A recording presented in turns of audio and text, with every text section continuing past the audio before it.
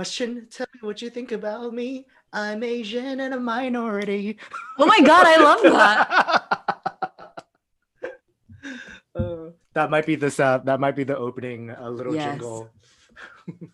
The A's on this test, I got it. Mm-hmm. The violin I'm playing, she made it. Harvard waitlisted. She got it. No, she didn't got that. She did. Hello, Moodies. Welcome to episode 9 of the Insert Mood podcast. I am your co-host, Christine. And King Choi. We are here today to talk to you about something that hits pretty close to home for us. It's something that has spanned, it's a topic that spanned our whole lives, and I think people will find this pretty relatable. But I kind of want to give some backstory.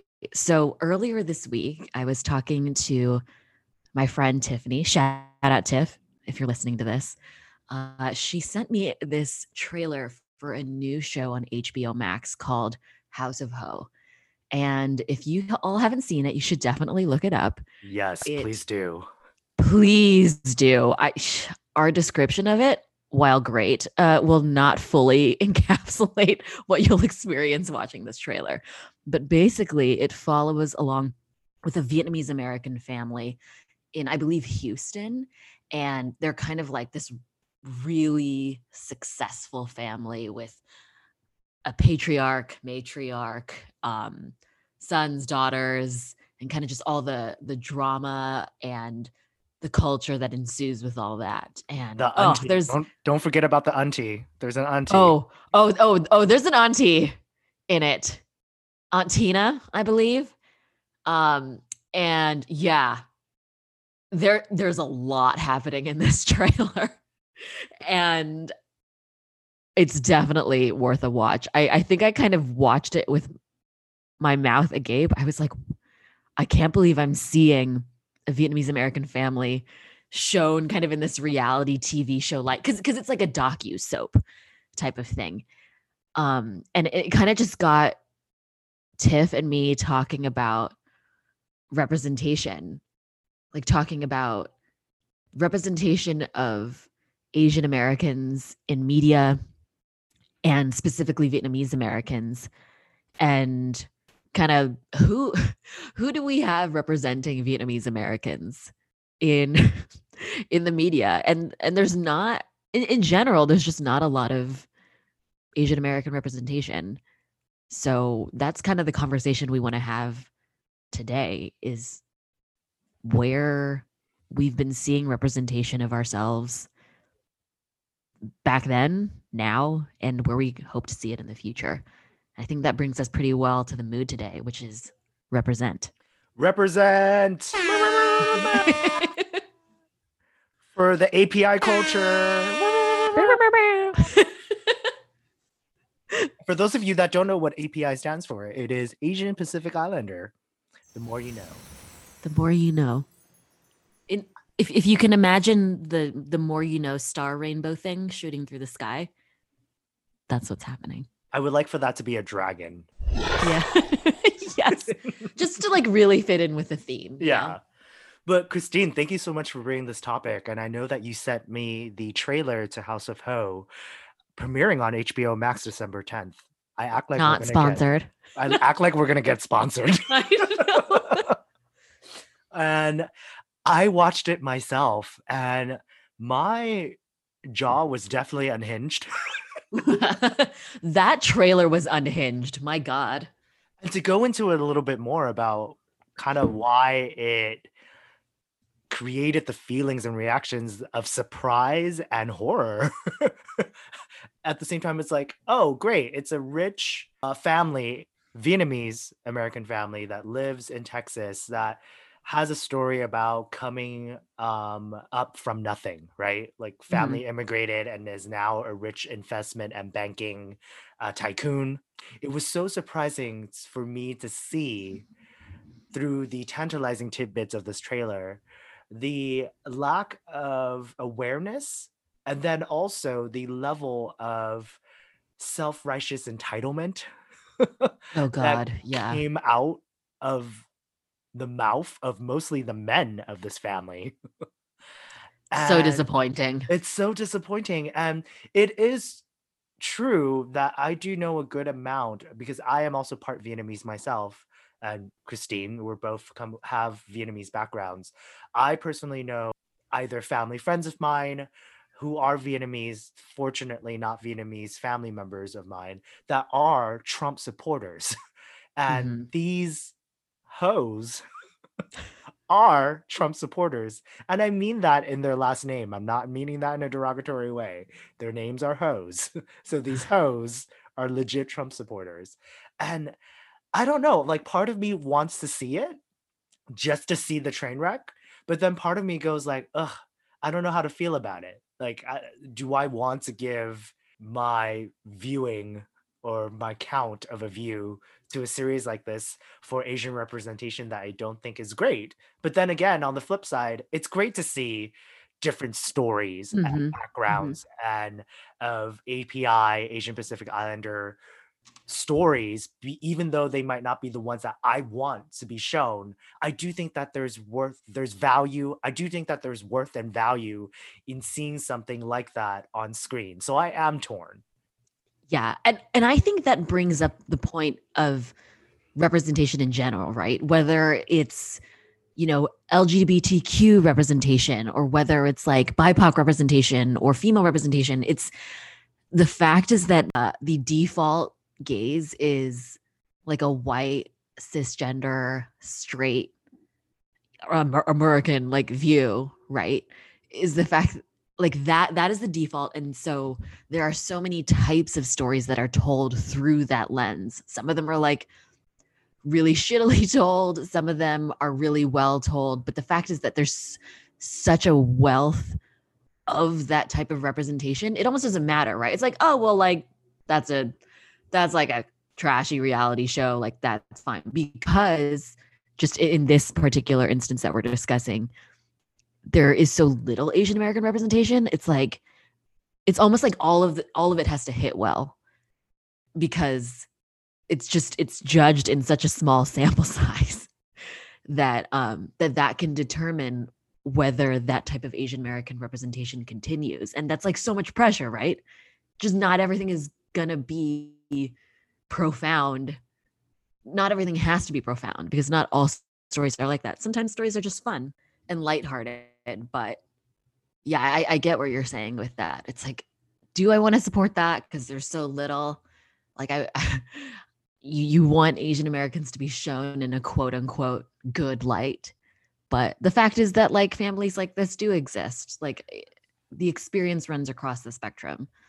So I'm And I'm torn too. I get it. yeah, I think the more that we're talking about it right now, I am changing my tone. I do think that there is value and significance in showing a family that might not be holding the same moral as well as political standards that I would like to see from a Asian Pacific Islander family.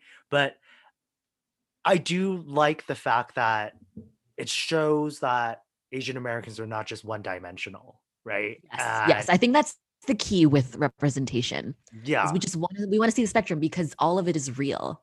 yeah. Like people have so many different experiences, and those should be shown, just to show Yeah, the how people are. yeah, and in showing stuff that even though I might not agree with, that also helps people understand that not all Asians are the same.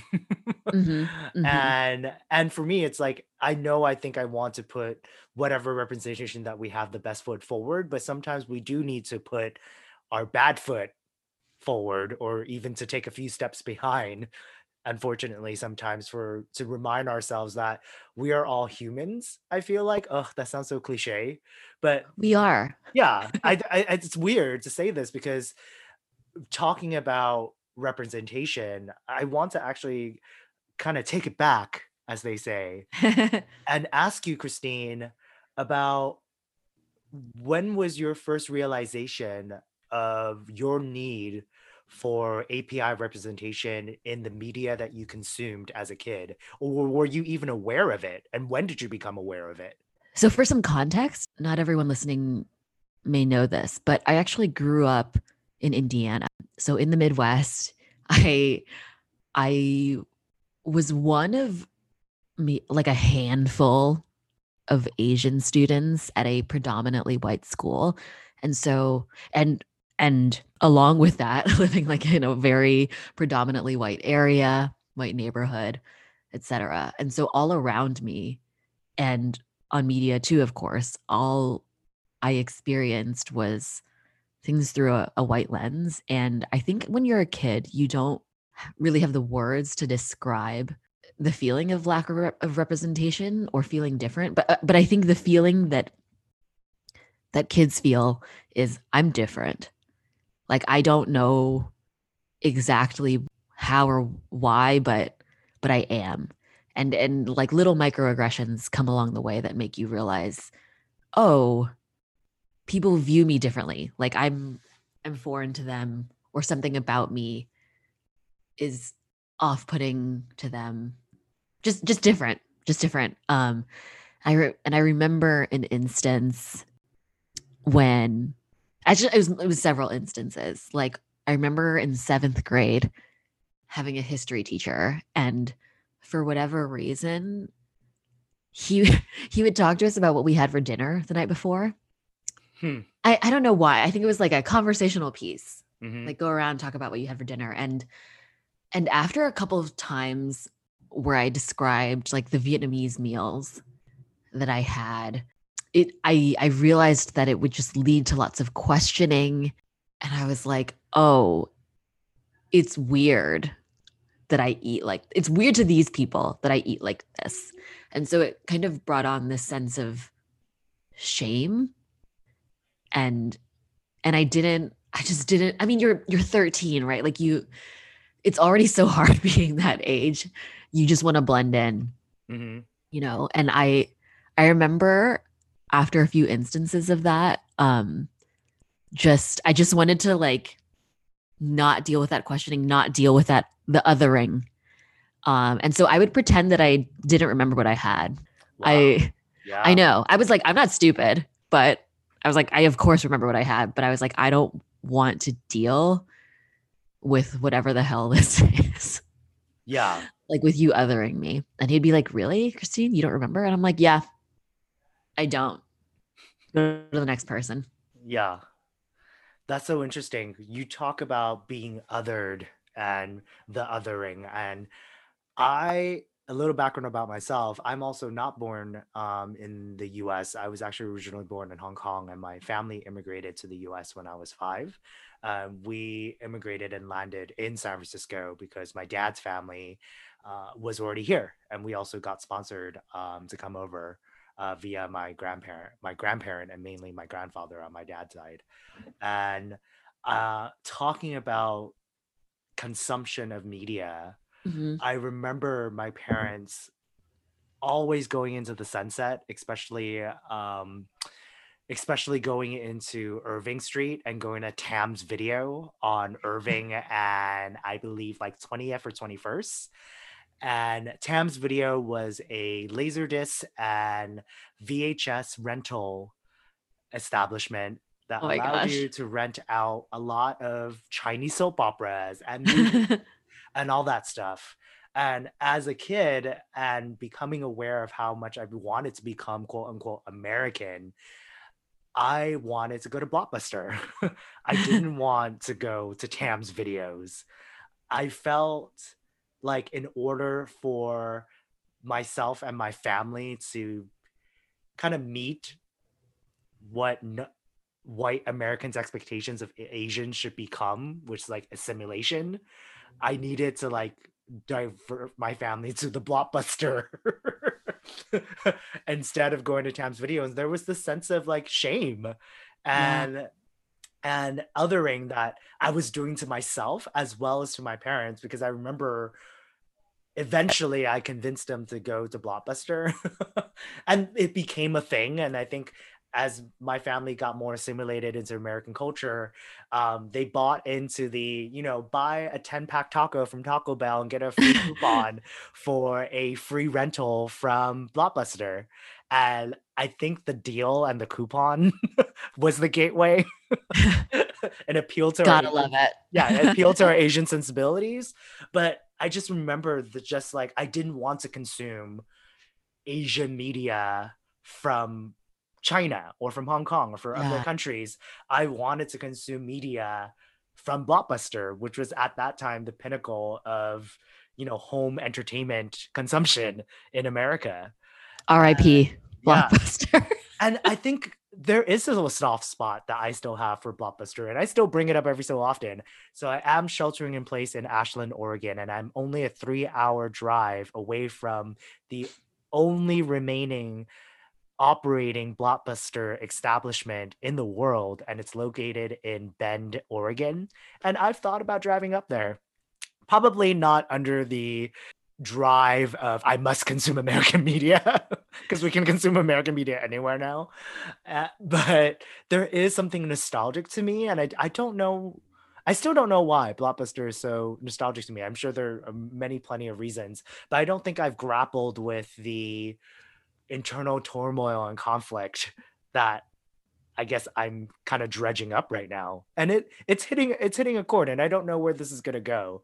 But yeah, that hits hard. Yeah.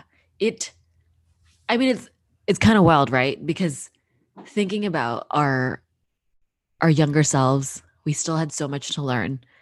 And we didn't have words for like these feelings that we had. We just knew that we had these visceral feelings of like, I don't want to be different. It's like I already realized that I'm different and that I'm not American enough because of the way that I look. It's like, do we have to behave in a way that's not American, quote unquote American too? I feel like that's part of it. Like it really gets internalized in you. Like now that I'm thinking about it, it really kind of speaks to something we've touched in previous podcasts of Asian and Asian American culture, like not wanting to rock the boat. Like, ugh, I just want to fit in. I just want to do well. I don't want to deal with being different. And and when we were younger, it's like, I don't want to be different. I don't want to go to Tim's Video. I want to go to Blockbuster. Then I'll be like everybody else. Then Yeah. I'll fit in, Hmm. you know? I feel like that's a great segue kind of into the next question, which is, do you remember the first time you felt seen or represented, like in an Asian American lens? Yeah. So back in 1994, there was a series on ABC called All American Girl, and it actually featured the first all Asian American family on network television. And the lead star of the series was Margaret Cho. And I remember having my little 8 to 9 year old head blown off seeing an Asian family on TV. And but it was very wholesome. I think the series was like Asians being wholesome, right? And it also reinforced this idea of model minority, right? And I think it's also because the series was on ABC, which is a Disney owned channel, that everything felt very after school special. And so that also made me feel like, oh, there's already this, I didn't know it then, but I guess there's already this pressure to be a model minority as a kid amongst the rules and restrictions that you had as a child being raised in an Asian immigrant family, but then also the expectation that society had placed on us through the stereotype of model minority. If you haven't heard about that, we do talk about that in a previous episode, so go check it out. And seeing this sort of like sugar coated Asian American family that didn't really have a lot of conflicts and stuff like that, I was like, oh shit. It kind of reinforced this sense of like, oh, that's what's expected of me, right? And Yeah. and then because I followed that show and remember that show, Margaret Cho uh, also has become a very well known comedian, and she flipped the script because she called out how the network forced her into a box, and so she started touring with her own stand up comedy specials and DVD and releasing DVDs. I remember this first book that she released was called I'm the One That I Want. And I bought that the moment it came out. I read it. I even in high school, I remember taking excerpts of it and including it into my personal statement for a lot of the colleges I was applying to, because she kind of came out and said, this is not representative of what Asians are. I am a loud, inappropriate, shit talking Korean American woman.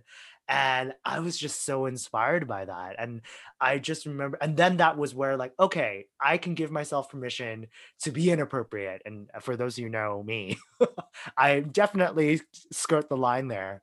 But I remember being young, from elementary school to high school, being so inspired by Margaret Cho and how she flipped the script from this model minority TV series to this shit talking Korean American woman just talking shit about her family, about her weight issues, about bringing dishonor to her family's namesake. And I was just so inspired by that. And I actually have been recently going down a path of rediscovering her old comedy specials, and it's brought a smile back into my heart. Oh, So I want to pitch it back to you, Christine. What were some big impressions that still kind of you think about when it comes to Asian representation that you saw as a kid or when you were growing up? that's a great question. So I have two instances that I can think of that really hit home with me for Asian American representation. And one was when I was really young. I don't know if y'all ever watched the show Ghost Rider growing up. Oh my God, yes. Yes. Tina from Ghost Rider Yes. was a Vietnamese American girl who spoke English and was part of the Ghost Rider squad.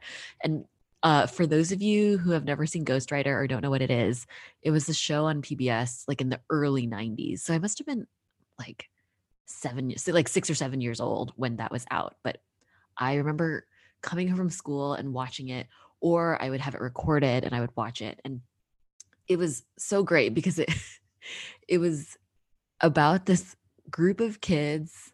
I feel like I remember it being kind of a diverse group. I have to go back and check. It was definitely a diverse group. It definitely wasn't all white kids. Oh, I definitely had a big crush on the Latino member of the Ghost Rider gang. Hold on. Let me pull up Need to look it up. Oh, man. Right in the 90s. This is the most 90s picture. I feel like what we need to do for our thumbnail is have us photoshopped into this picture. Yes, I do know. It was David Lopez, played by Alejandro Alex Fernandez. Oh my God. Amazing. It's inappropriate. Well, he's grown now, so I guess it's appropriate for me to and also, think about I it. think they were all older than us when Yes. it came out. Yes. So, So I think the character's name is Tina, like you said. the character's name is Tina. Great, got it. I was like, wait, I don't know how to recast lists. I don't work in entertainment. So I remember that show. It was basically this diverse group of kids in the early 90s who would solve mysteries with this ghost. And something I distinctly remember is they all had these necklaces with pens attached to a felt tip pen. Yes, attached. It was attached to like a lanyard or something around their neck. And then they would always be at the ready. And I was like, just 7-year-old me desperately wanted a lanyard with a pen attached to it. I was like, I need it. I got one, but yes. Wait, you have one attached to it? Not now, but I remember having one because exactly that. So that was one. Tina from Ghost Rider. Loved that show. Loved her. It's kind of cute actually to think back as like a little Vietnamese 7-year-old girl in Indiana seeing representation in that type of show, because like, they were writing all the time. And that was something that I've always loved to do from a young age. So it just really resonated with me. I don't know. It makes me feel warm and fuzzy kind of thinking about that. Yeah. And the second bit of representation is I don't. Did you ever watch the show Zoom on PBS? No. Okay, so Zoom was, how do I describe it? I almost want to say like a variety show for kids, but it was a show where it was also like a diverse group of kids, and they would do different activities that were submitted by viewers. So they would like create recipes, or they would play games, or do other things that were like user submitted. And there was this one kid on there. He was like a Hapa kid named Kenny, and he was so cute. And I remember my sisters and I were like, "Oh my god, Kenny is so cute!" Like, so like, but if you think about it, it's really profound because like seeing a cute Asian American guy in media in the 90s, when like historically Asian guys are like desexualized in a lot of different contexts, right? So that's another piece of representation too. Like we didn't really know it, I think, like as kids. We're just like, oh my God, we have a crush on Kenny. But like it's representation, it all adds up. Just like little snippets here and there. Are you now looking up Kenny? I am not looking up Kenny. I'm just thinking about you talking about the desexualization of Asian men in media. And I do remember there was a series, obviously not my time because this came out in the 70s, but there was a series called Kung Fu where the lead protagonist and the hero, who is supposed to be a martial arts like Shaolin monk, was played by a white man. And I think the actor is still alive, David Carradine.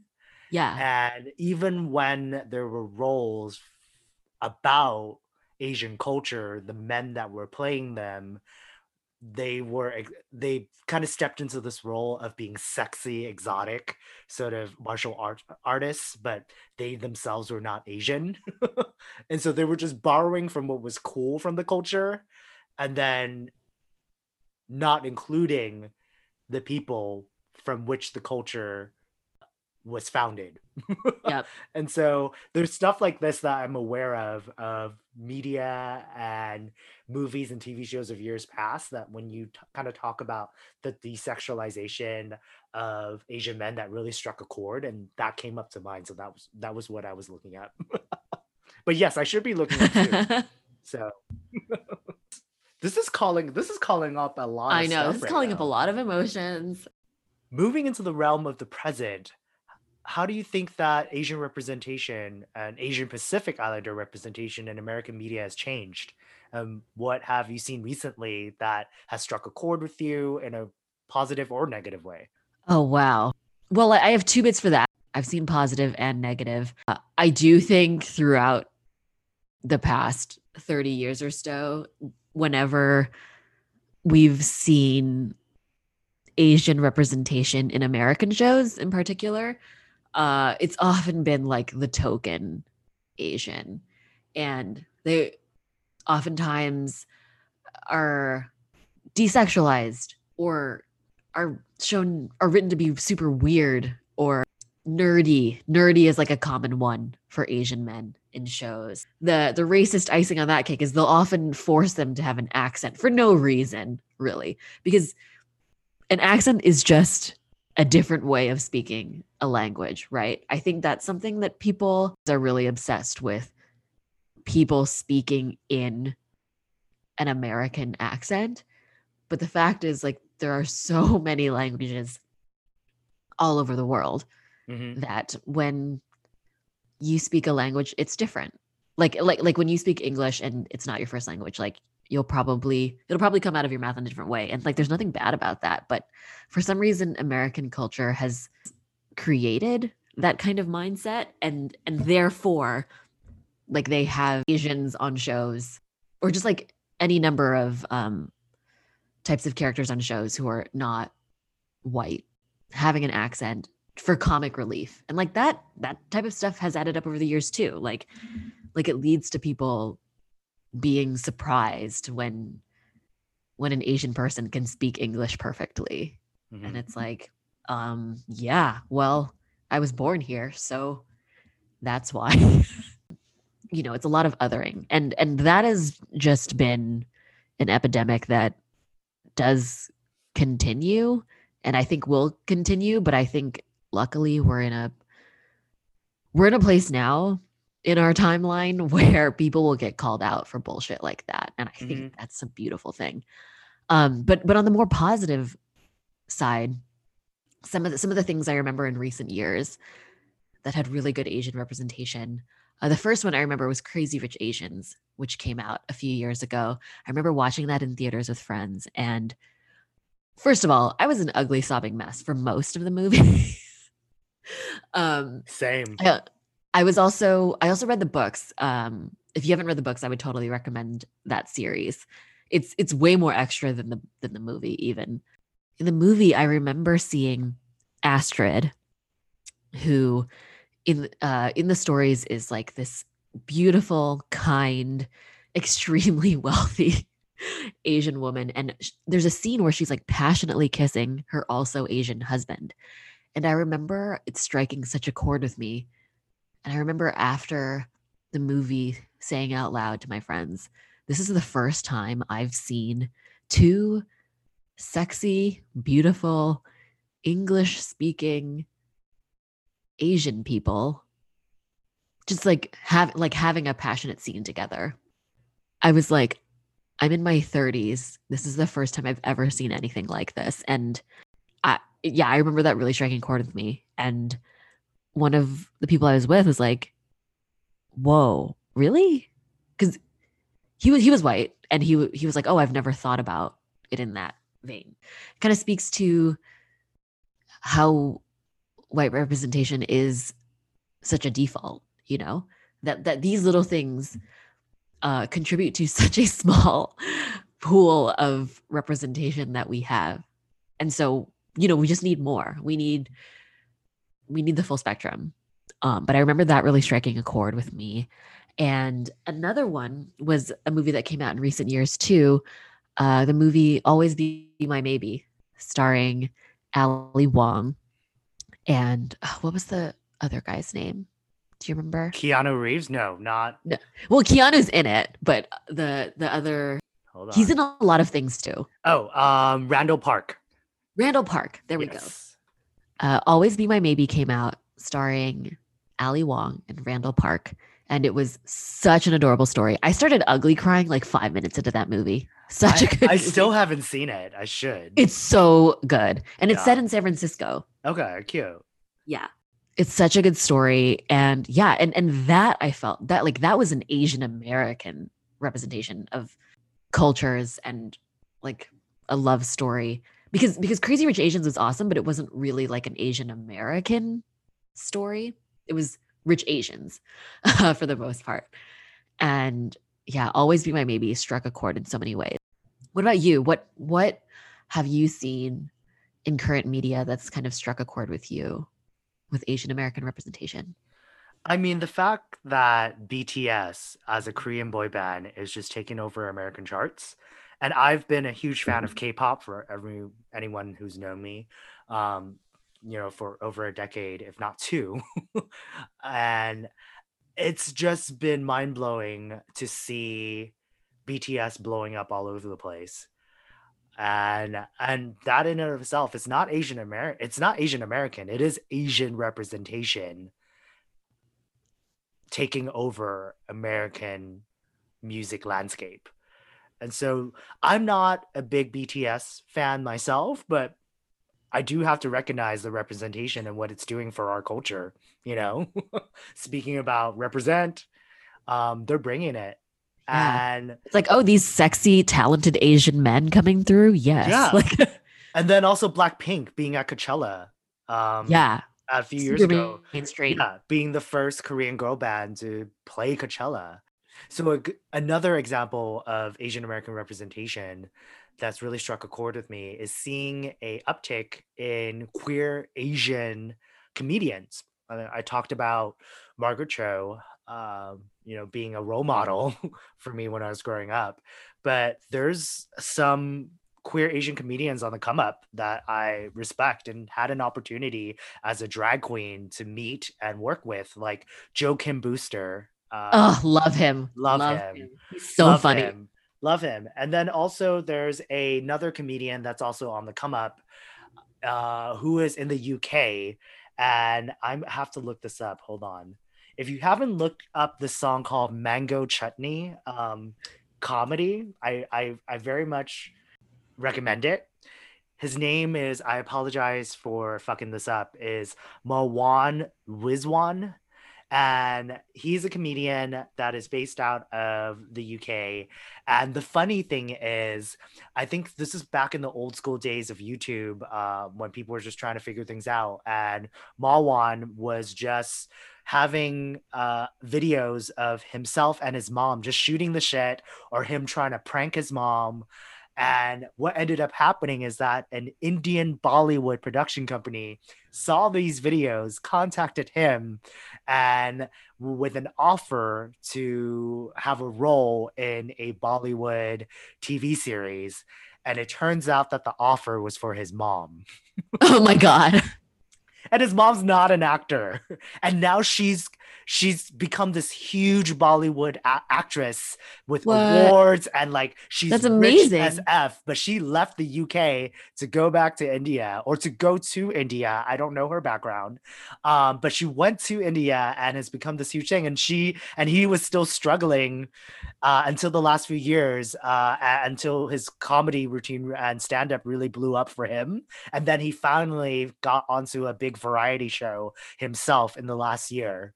And it's just like talking, and he's really candid about his experiences growing up as an Indian kid in the UK, and then also has a really fun flair of talking about and critiquing gender heteronormity and all that stuff. And so it's really great to see Asians coming up that are not just talking about themselves being Asian, they're just existing, you know? And they're Yeah. not, like, to your point, they don't have to legitimize the reasons why they can be or need to be in the room. They are somehow creating space for themselves, as well as getting a fan base based upon the voices that are just in and of themselves, who they are as human beings, and who they are as Asian just kind of takes a back seat to that. And I really like that, and that's what's inspiring to me.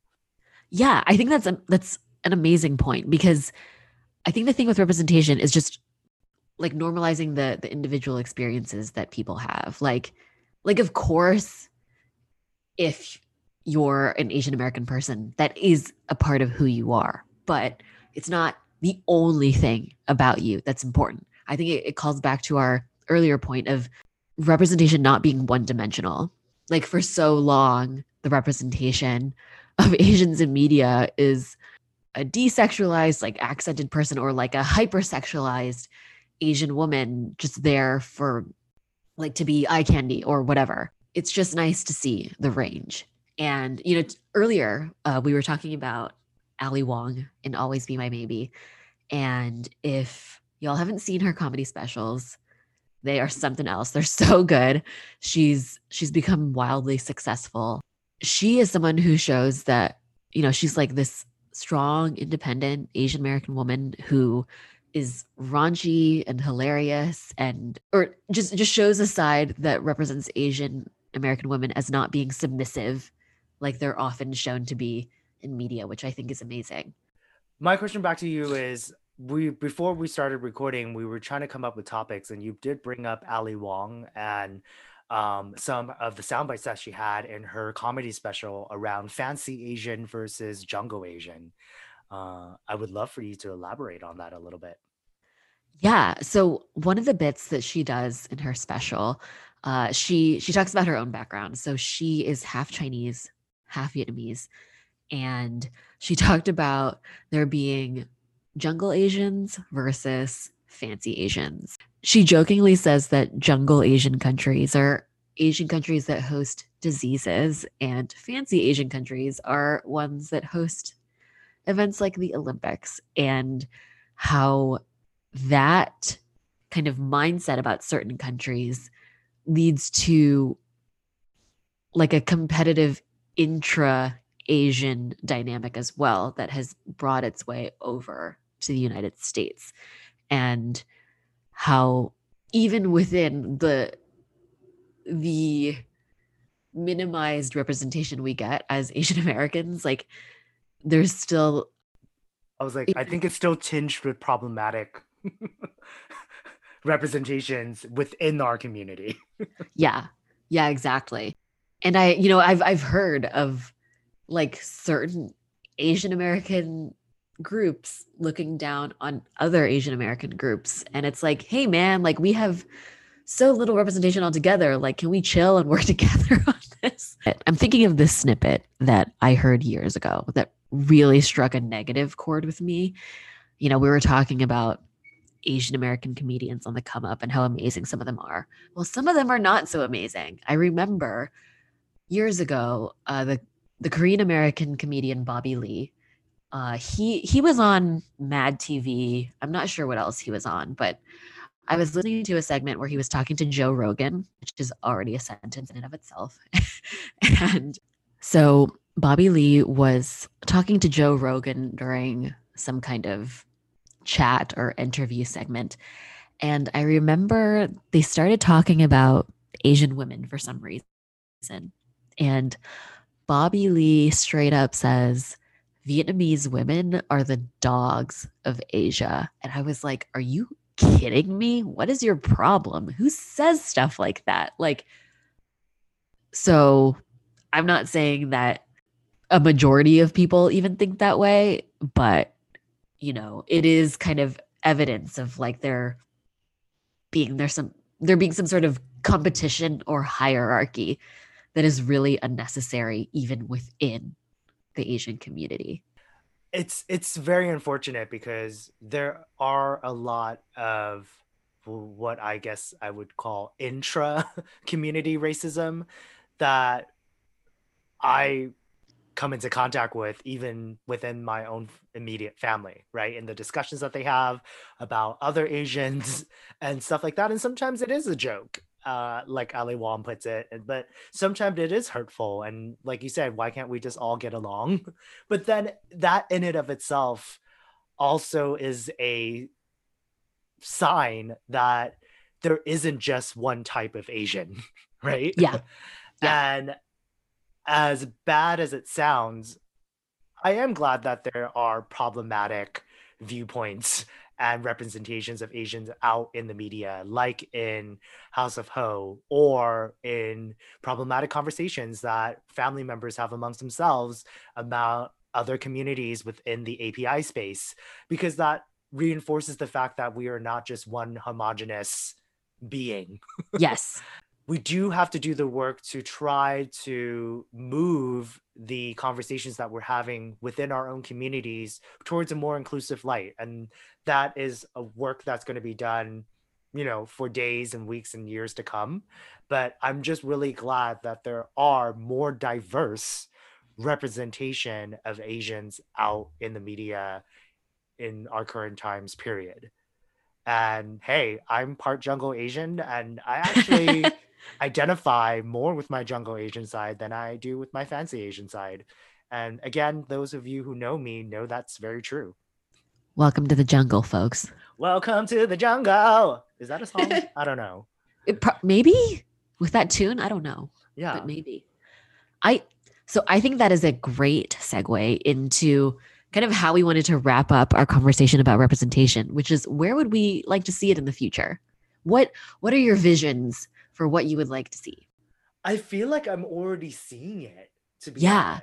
And I think that is because of how media is just not only gated to TV and movie in the traditional sense. It's in YouTube videos, it's in TikToks, yes. It's in influencers that are creating their own space and their own and allowing space for their own voice to find an audience, right?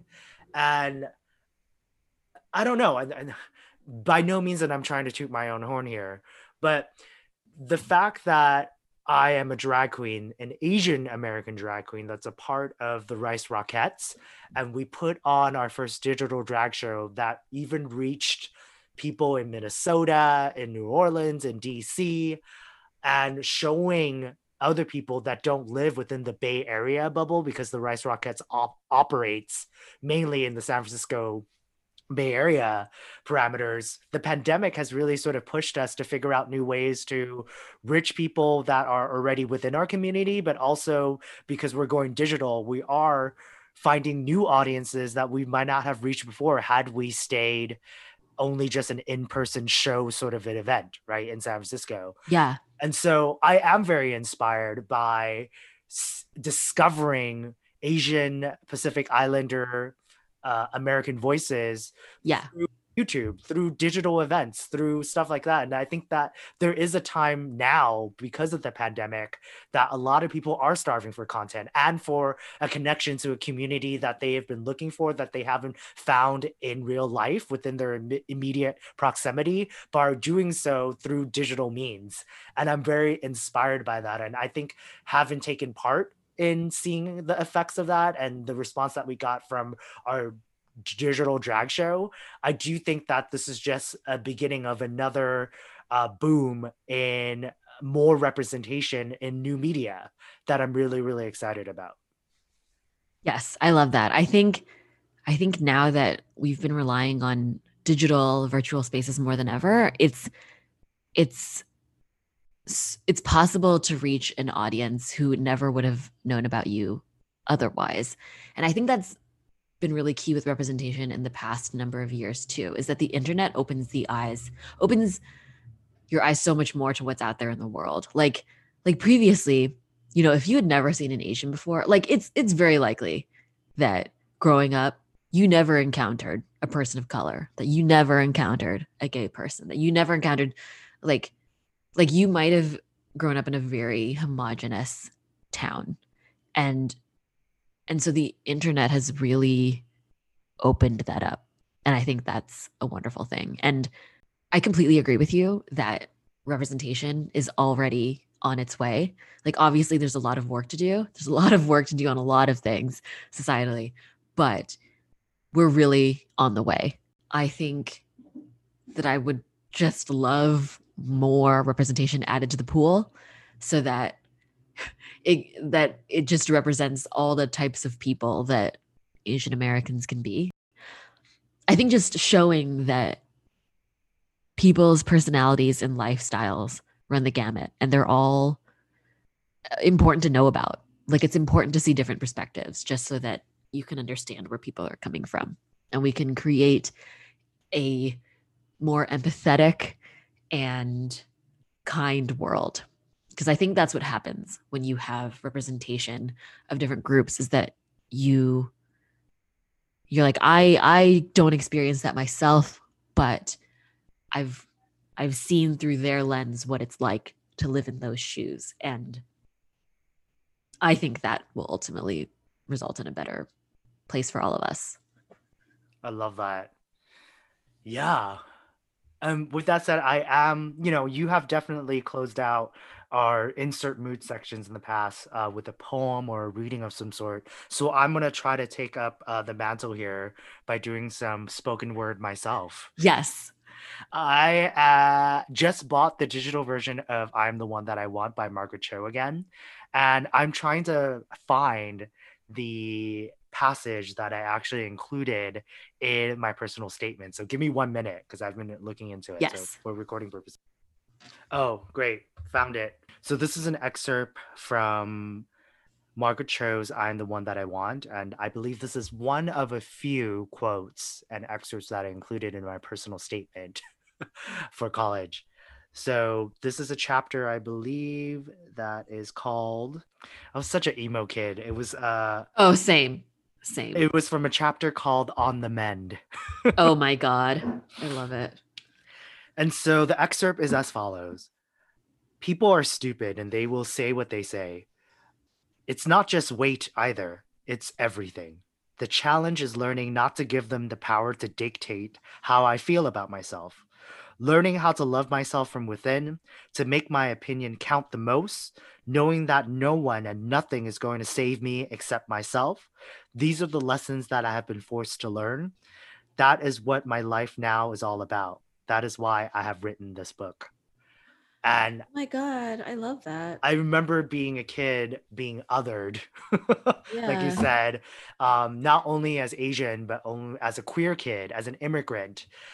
I battled with a lot of what that excerpt just talked about, right? And making it feel like it was my fault that something happened. But I don't want to legitimize my right to live or my right to be who I am. Yeah. We should all And just be allowed to exist. and I think that is a really good wrapper to what it is that we want to see in representation. That flawed or perfection, there's all such different facets of Asian American or Asian Pacific Islander representation that we should make space for. And and as you have heard from the beginning of this episode to the end, I do think that as problematic as various things can be, or as perfect as all representation can be, all forms of it should have space to exist. And I I'm definitely going to be rereading this book Oh, again to try to see how, if and how this would resonate with how I live my life right now. But yeah, I really think that that just also encapsulates everything that we just talked about representation and about what we want to see from ourselves and from the Asian Pacific Islander representation out in media going forward.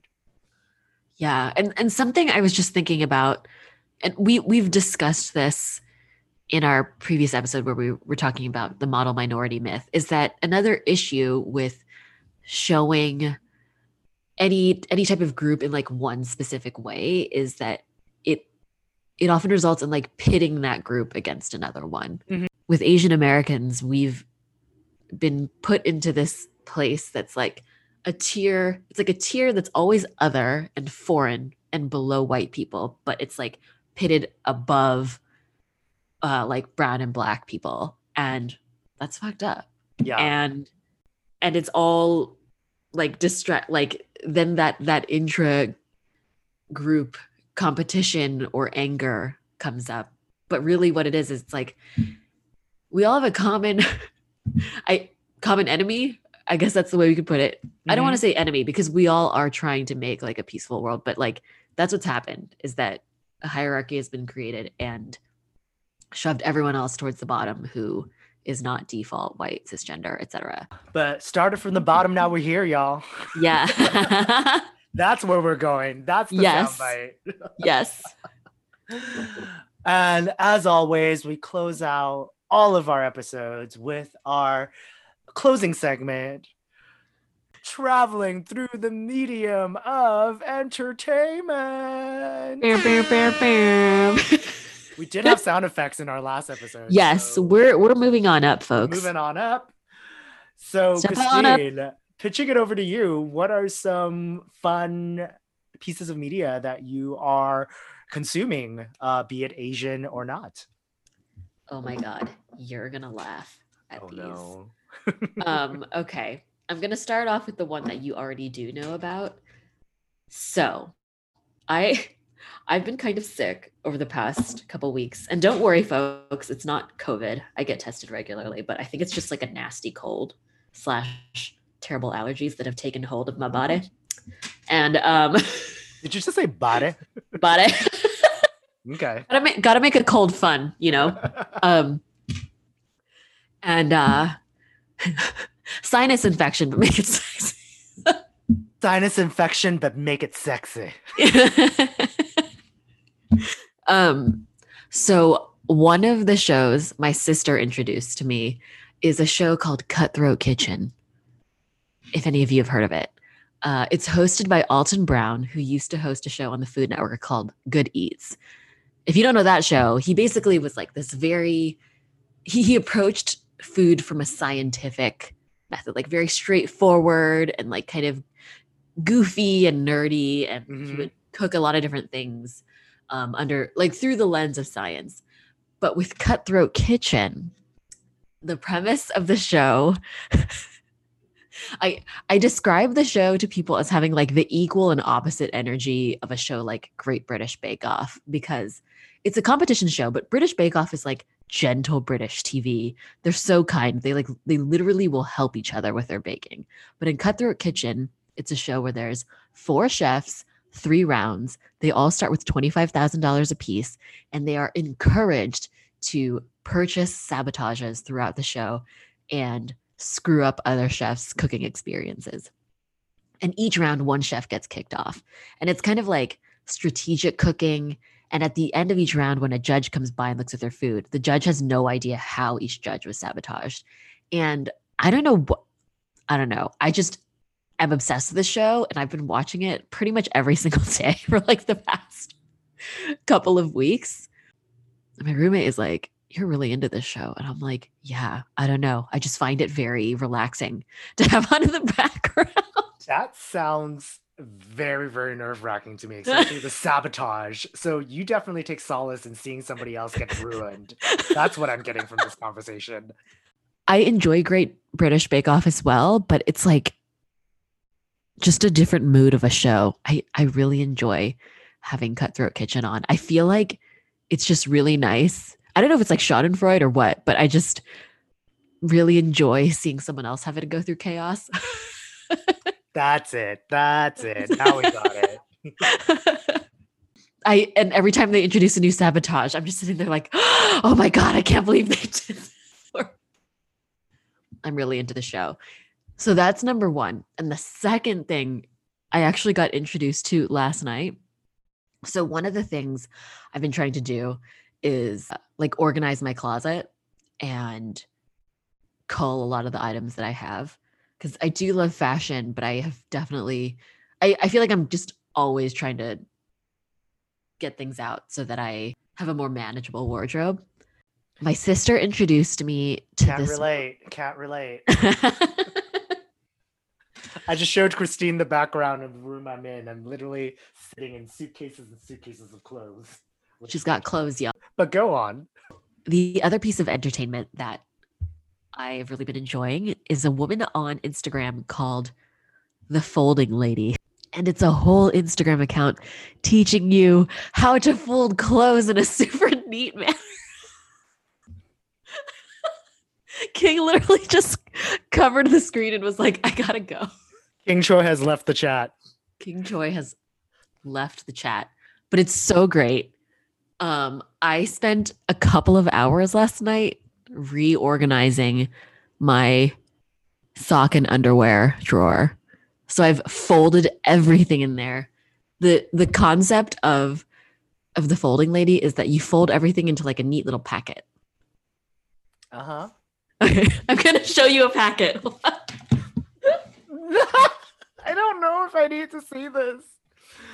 You are sounding more and more like a psychopath now. It's like, I want to see sabotage. I actually take comfort in seeing sabotage. And then you're also like, I'm talking about how you are now exhibiting psychotic tendencies of wanting and taking solace in seeing other people getting sabotaged, as well as now folding your socks and underwear into neat packets. Oh, she's a murderer in the making, y'all. You've heard it here first. Oh my God. This is going to turn into a serial podcast. I like organization because I feel like both of these things touch on who I am as a person, which is I am very chaotic internally, but I crave structure. So it's like a constant battle between both. Okay, I'm going to show you a sock packet. Oh no. These are words I never thought would be said to me or shown to me. Okay, so this is a pair of calf-length athletic socks. Look how neat that is. Sarah Koenig, it's all yours, please. It's so satisfying because now my sock drawer is like, it's like a file folder. I just like take things neatly out. And then here is an example of a smaller sock packet. What was the last thing I remember seeing before I died? Christine showing me sock packets. Well, you know what? We talk about representation, and you know what? I'm not with you on that, but I give you the right to show me your sock packets. Yeah. I've done it with my sports bras. I've done it with, it's very, very organized. Mm-hmm. King is super alarmed and wants to get off this call immediately. You're very uncomfortable. in a way I never thought I would. Yeah.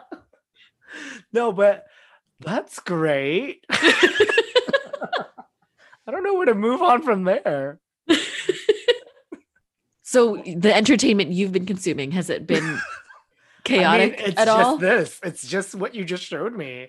I just need a show where someone just shows me packets of their folded socks, underwear. It's very satisfying. I have been going down a K-pop black hole on YouTube. And when I say I have, this just started again last night because I came to realize through a video that BOA, for those of you that don't know BOA, it's spelled BOA. It's not Bank of America. Oh my God. It is Beat of Angel. That is what her name stood for. And BOA is a Korean music artist that also made it big in Japan. And she is celebrating 20 years in the music industry. And there was a retrospective on YouTube. And she also released a new song for the title track of her new album called Better. And I'm still going to keep this record. Obviously, we're not going to play the whole song because of copyright reasons. But Christine, I'm going to pull up the share screen of this to share it with you. Yes. Just so you can share in my excitement.